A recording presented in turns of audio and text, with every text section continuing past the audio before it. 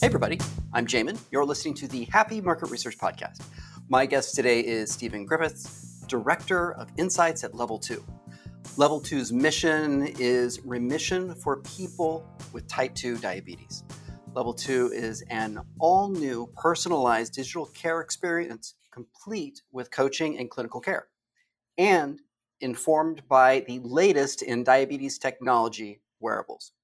With real-time information on how food, movement, stress, and sleep all impact glucose levels, Level 2 helps people make small changes for big impact. I know that sounded like a little bit of an infomercial, so I do apologize. I'm not trying to sell you Level 2.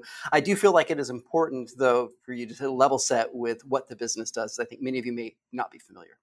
Prior to joining Level 2, Stephen has been in many big companies. I think all of you know him as the host of Digging for Insights. Stephen, welcome to the show. Great, Jamin. Great to be here. I've done hundreds of interviews with today's top minds in market research. Many of them trace their role to Michigan State's marketing research program. Are you looking for higher pay, to expand your professional network, and to achieve your full potential in the world of marketing research? Today, the program has tracks for both full-time students and working professionals. They also provide career support, assisting students to win today's most sought-after jobs. In fact, over 80% of Michigan State's marketing research students have accepted jobs 6 months prior to graduating. The program has 3 formats. The first is a full-time, 100% online program that is taught over 12 months. It starts in January 2022. The second is a part-time 100% online program. It lasts 20 months, and it starts in May 2022. It's specifically designed for working professionals. And of course, they offer a full-time 12-month in-person experience that starts in September 2022. All programs include real-world experience with full-time job placement support. If you are looking to achieve your full potential, check out MSMU's program at broad.msu.edu/marketing. That's broad.msu.edu/marketing. It costs nothing to get more details. Take the time, invest in yourself. You are worth it. Class sizes are limited, so please check them out today.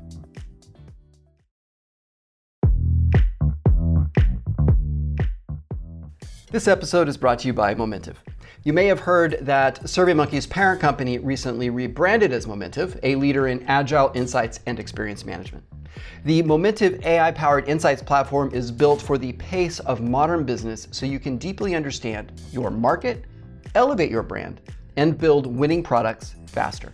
Momentive offers 22 purpose-built market research solutions that incorporate an AI engine, built-in expertise, sophisticated methodologies, and an integrated global panel of over 144 million people to deliver meaningful insights in hours, not months.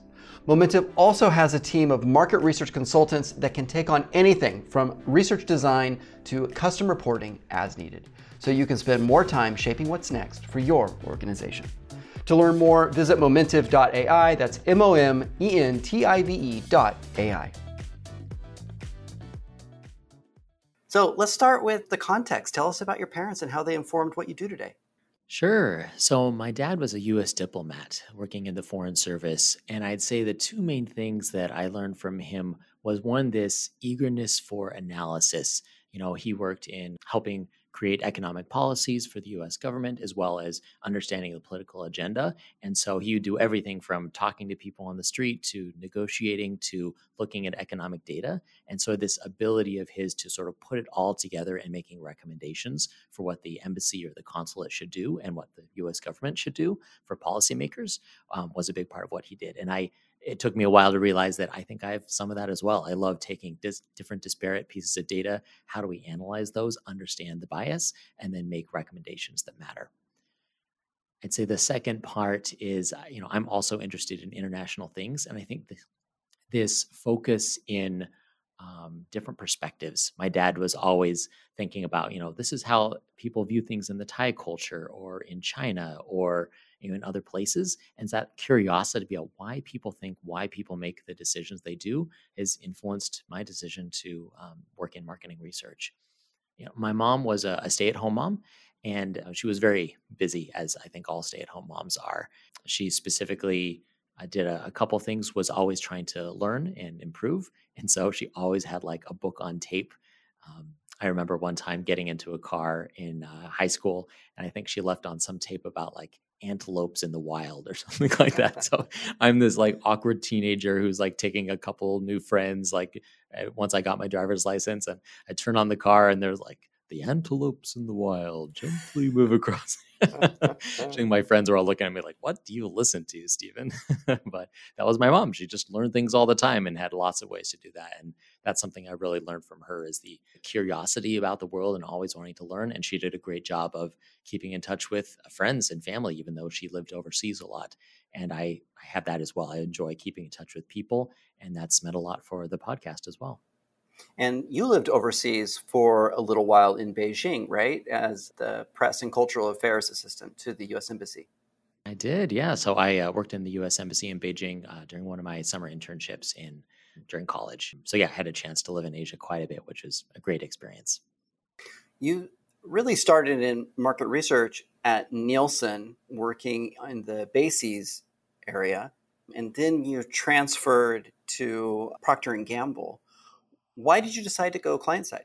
Yeah. So taking a step back, I actually fell into marketing research even before that. So in high school, I was a mall interviewer. So they don't have them as often anymore, but that annoying guy that's in the mall with a clipboard that's like, please, can you answer a survey? Please answer a survey.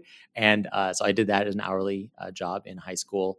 And then you're exactly right. During actually my time in Thailand, I worked for General Motors in Thailand and did market research for them as well, more office desk research. And then, worked at Nielsen, supplier side, and then switched to P&G. At the time, I specifically left Nielsen to get an MBA because I wanted to do client side experience and get that, do that kind of research. I loved presenting. It's sort of the classic consultant's dilemma, right? I really enjoyed doing the research, analyzing it, coming up with recommendations. But so often you hand off a piece of research to someone and you don't know what happens to it, right? Either they act on it or they don't, and you don't really know why. And so I really wanted to make not just deliver research, but really see it to implementation. And so that's one of the big reasons why I wanted to switch to client side, which I've pretty much stuck with since then. Yeah, of course. And before level 2, global consumer insights for Cheerios, one of my favorite brands, breakfast brands. Well, Cheerios would love to hear that. You're Yeah, a fan. it's part of our household ritual, which is kind of a funny thing. Oh yeah, it was really fun. So yeah, I spent 6 years at General Mills and doing lots of different things. So at some large companies, you get to do rotations. So I did like analytics for snack bars like Nature Valley and Lara Bar and Fiber One Bar. Then was on convenience and food service. I helped launch the Pillsbury stuffed waffle. So imagine like a breakfast sandwich encased in a waffle, maple infused waffle that's sold warm at 7-Eleven. So that's what I launched there. And then I spent my last time, you're exactly right, at Cheerios on the breakfast desk, also working on new innovation. So it was just really fun to touch a lot of parts of the business and get some great experiences, and really enjoyed my time at General Mills. Yeah, for sure. Let's shift gears a little bit and talk about podcasting, which you and I, of course, even before we hit record, start talking about podcasting. Digging for Insights. Tell us, why did you start the show? Yeah. So, it was about a year and a half, almost 2 years ago now, when basically I just remember getting into podcasts and realizing there weren't a lot of people talking about market research topics. I think you were the only podcast that I knew of at the time who was talking about it. And I thought, I'd love to have someone who has more of a client side perspective. And I bet there's others who would appreciate that perspective as well. And so, it's really 3 reasons that it came down for me. One was to give back.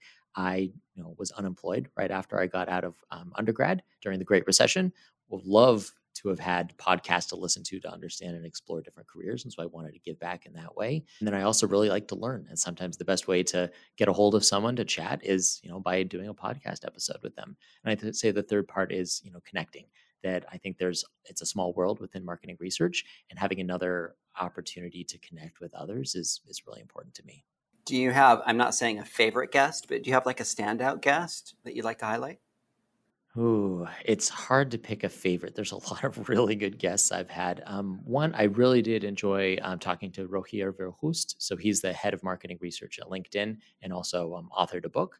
And it's just really cool. He shared this experience of leaving marketing research to do a different kind of role, and then coming back into a leadership role in order to at which, and then he's obviously the head of marketing research, so he's been very successful there. But just this idea of like being open to flex your career and follow your passions and not feeling like you always have to consistently climb the ladder with every role, I thought was really impressive.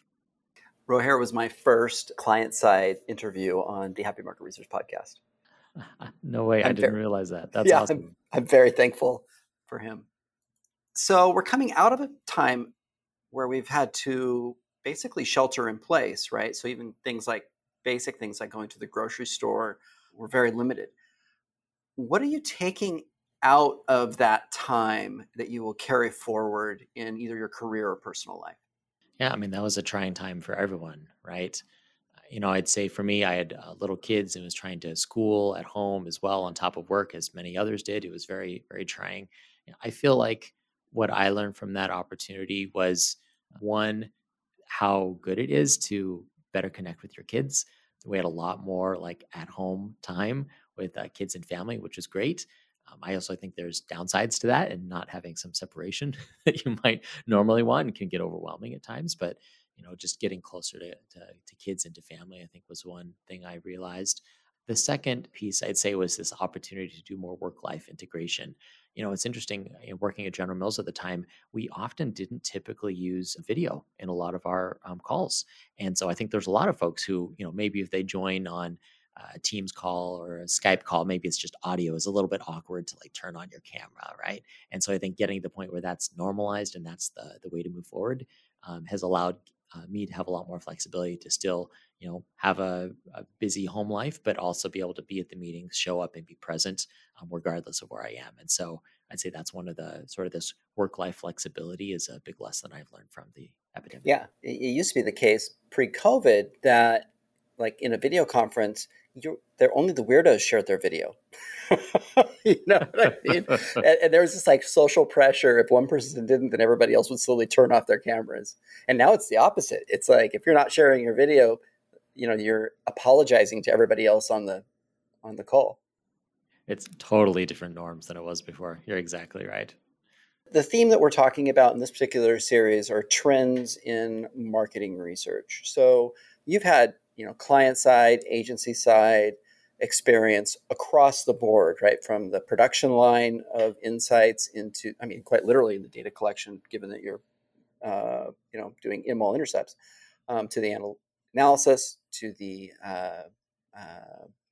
report writing. So from your vantage point today, what are some of the most common methodologies that are used? Yeah, happy to think about that a little bit. It's been neat seeing research across different clients. So at Nielsen, I worked with 10 different, mostly Fortune 500 clients, mostly consumer goods space, and then P&G, and then General Motors during college, General Mills the last 6 years, and then now United Health Group and a startup within that, which is Level 2, as you've mentioned. And it's been neat seeing, I feel like corporate research hasn't shifted that much over the time that I've seen it. I think in terms of trends, I do see a trend towards sort of two different streams of work. One is foundational. And I think when you think of foundational, that's more traditional, big ticket items, think of like a segmentation or market structure, things of that nature that matter a lot. And then you also have the second stream of work, which is more sort of ad hoc questions that come up. And I'm seeing a lot more do-it-yourself solutions within that ad hoc space. So maybe in the past you would say, oh, I want to learn, my business has this question about our target consumer. We want to ask a handful of questions. Then maybe you'd reach out to a vendor who then creates a survey for you. You do a few rounds back and forth, and maybe 2-3 weeks later you field it, a week of fielding, and then you get results back like a month later. That was the older way of doing things. And I think we're finding that ad hoc space is really being revolutionized right now. And so you have solutions where you're asking a question in one day, you're getting results back overnight in some cases, or in a couple days, and very quickly you're getting results back at least within a week, if not faster. And so I think, and the ability to do that means they're also taking out a lot of some of the complexity. So this idea of you can go into a platform and as a corporate researcher, write your own questions and field it yourself and find a target audience and launch that quickly. I definitely think is a trend that we're seeing for sure. So the platforms clearly have democratized like the research ops part of things, right? So, and let's be honest, you knew how to do research ops in your first 1 year in the space, right? I mean, you understood the whole kind of life cycle of data. Beyond just the simplification of the processes, what are like the types of research that are being done? Meaning like the actual, like, is it ANU? Is it ad testing? When you talk about quick turn, is there specific types of projects that are being done more than others? For sure. Yeah. So I can give a little more detail on those I mentioned earlier. So, like the foundational ones, I still see those happening all the time. So, Yeah. typically, any company of any size, if they're doing like meaningful segmentation or market structure, or like a ANU, as you talked about, so attitudes and usage study. So, I remember one client that I worked with, they did a really big study on like, how people are using their products. And they found that over time, some people like the technology had changed, and so how people were using the product had actually evolved, and so that this was a cleaning product, it didn't clean as well as it used to. And so they discovered that no one was overtly saying, hey, this isn't working as well, but as they're tracking these sort of foundational usage things over time, they recognized this, and they came up with an entire new product line that was very successful in market. And so for me, that's still out there. Like, you're going to pay a research company good money to do those sort of foundational studies. I don't see those being democratized, revolutionized as much as other things. I'd say with the new things, everything is being revolutionized. So if you think about idea screening, concept testing kinds of things, just super interesting, as you've probably followed um, in the conference space, the conference circuit. But PepsiCo has done a lot of presentations about how they've streamlined things, and specifically, they moved away from an outside vendor to do their concept testing to doing it internally, and using a vendor that basically have a streamlined short survey, and they're using their own internal benchmarks to do the analysis. And so I think they said, like, 3-4 days after fielding, they can get results back, which is way faster than traditional concept testing. And so I think that's a place that's being revolutionized for sure. Um, Other ad hoc questions. So I also see a lot of like IDIs. So one-on-one interviews, especially video with people, is big. So whether it's trying to identify someone in a specific. So I remember, you've probably read this online, but P&G's a Gillette brand. Whereas for a while, and I'm not sure if they still do this, but they would actually identify these points of time and life stage when you're most likely to use their products. And so they would say, hey, guys, usually when they're graduating high school or going to college, this is the time for them to try out a new shaver. And so for a while, they would actually mail really nice, expensive Gillette shavers to guys who were just graduating high school, I think around their 18th birthday, something like that. So imagine you're getting this like really nice shaver in the mail, like, oh, I guess I should like use this, give it a try, right? And so like for situations like that, where whatever company is trying to understand a specific group of consumers, that's where you might have this ad hoc. And so a lot of, in terms of, well, how do I understand them better? They might schedule, a half a dozen one-on-one interviews to reach specifically, if it were that case, 18-year-olds who are about to have a birthday coming up, and what their thoughts are regarding facial hair, and what trimmers they'd like to use and how they would use it. And you could even on the call like show the shaver and things like that. And I have no idea if that actually happened, but that's the kind of usage case that companies would do to have those IDIs with their target members. Besides, that's being revolutionized. It used to be 2 weeks of recruiting. You have a separate company that like gets recruiting people, and then you talk to them 2 weeks later. I think there's a lot of other technologies now that allow that much faster. Where hey, a couple days you can identify someone, you can choose who you identify and screen, and then talk to them within the week. And I think that's probably the way of the future. Um, and I'd say the last little piece is more in terms of short-term surveys. Survey research is not the end all be all, right? There's a lot of behavior that does not match up with what people say on a survey, but survey research, I think, is probably still here to say it is an important element to consider along with all the other information you have about your business. And so just fast, quick turn surveys that are mobile friendly and things like that are important. One usage case that I'm seeing a lot is in context research. So especially for anyone who's selling things like in a grocery store, there's some pretty cool technology now where you'll send people on a mobile journey. And so they'll take their phone, they'll walk into the store, and they'll literally like hold up the phone, walking around the store and talk about it. Okay, I'm going to this aisle, I'm going to go to this section, I'm going to look over here, and they just walk through their experience. And that alone is incredibly insightful for companies, because you're like, wait a minute, are they looking for the brand first? Are they looking at the price? Like, which part of our package? I mean, I've worked on companies, with companies before where they're like, oh yeah, everyone knows about our 5x, stain removal power or something like that. And it turns out when people go in there, all they notice is that your bottles are one color and the other bottles are a different color, right? And so like having that understanding is just really important when you're designing packaging, you're thinking about new product development. So that's another use case I've seen where it used to be if you brought a phone and a camera into a store, people would freak out. I mean, literally they would like send the security and ask you to leave, like all sorts of issues. And now it's pretty normal to be on your phone all the time. And so this idea of getting in context research, not just for in stores, but whether you're doing things around the house or at work or anything else, getting context, what is actually happening as they're using a product or service is much easier now than it's ever been before. I had never actually considered that, but I imagine the backlash if a store actually said, oh, you need to put your phone away. Now, especially, right? Now, well, and most stores, they're incentivizing, right? Almost all of them have some sort of online mobile reward program or incentivization thing where you need your phone. So I think it's very normal, and it was not that way even just 3 to 5 years ago. Last question: what is your personal motto? Yeah, so there's this great quote from the Bible that I grew up with, where your treasure is, there your heart is also. And I've interpreted that to mean that whatever is most important to you, that's what you're going to be thinking about. That's what's going to be in your heart.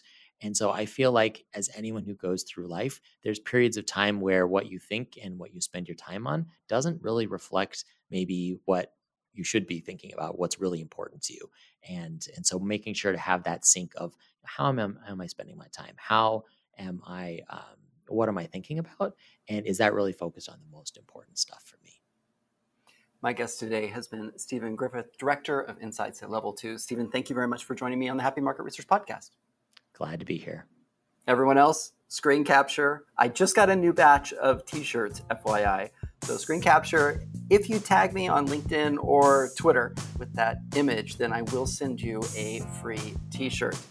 Have a good rest of your day.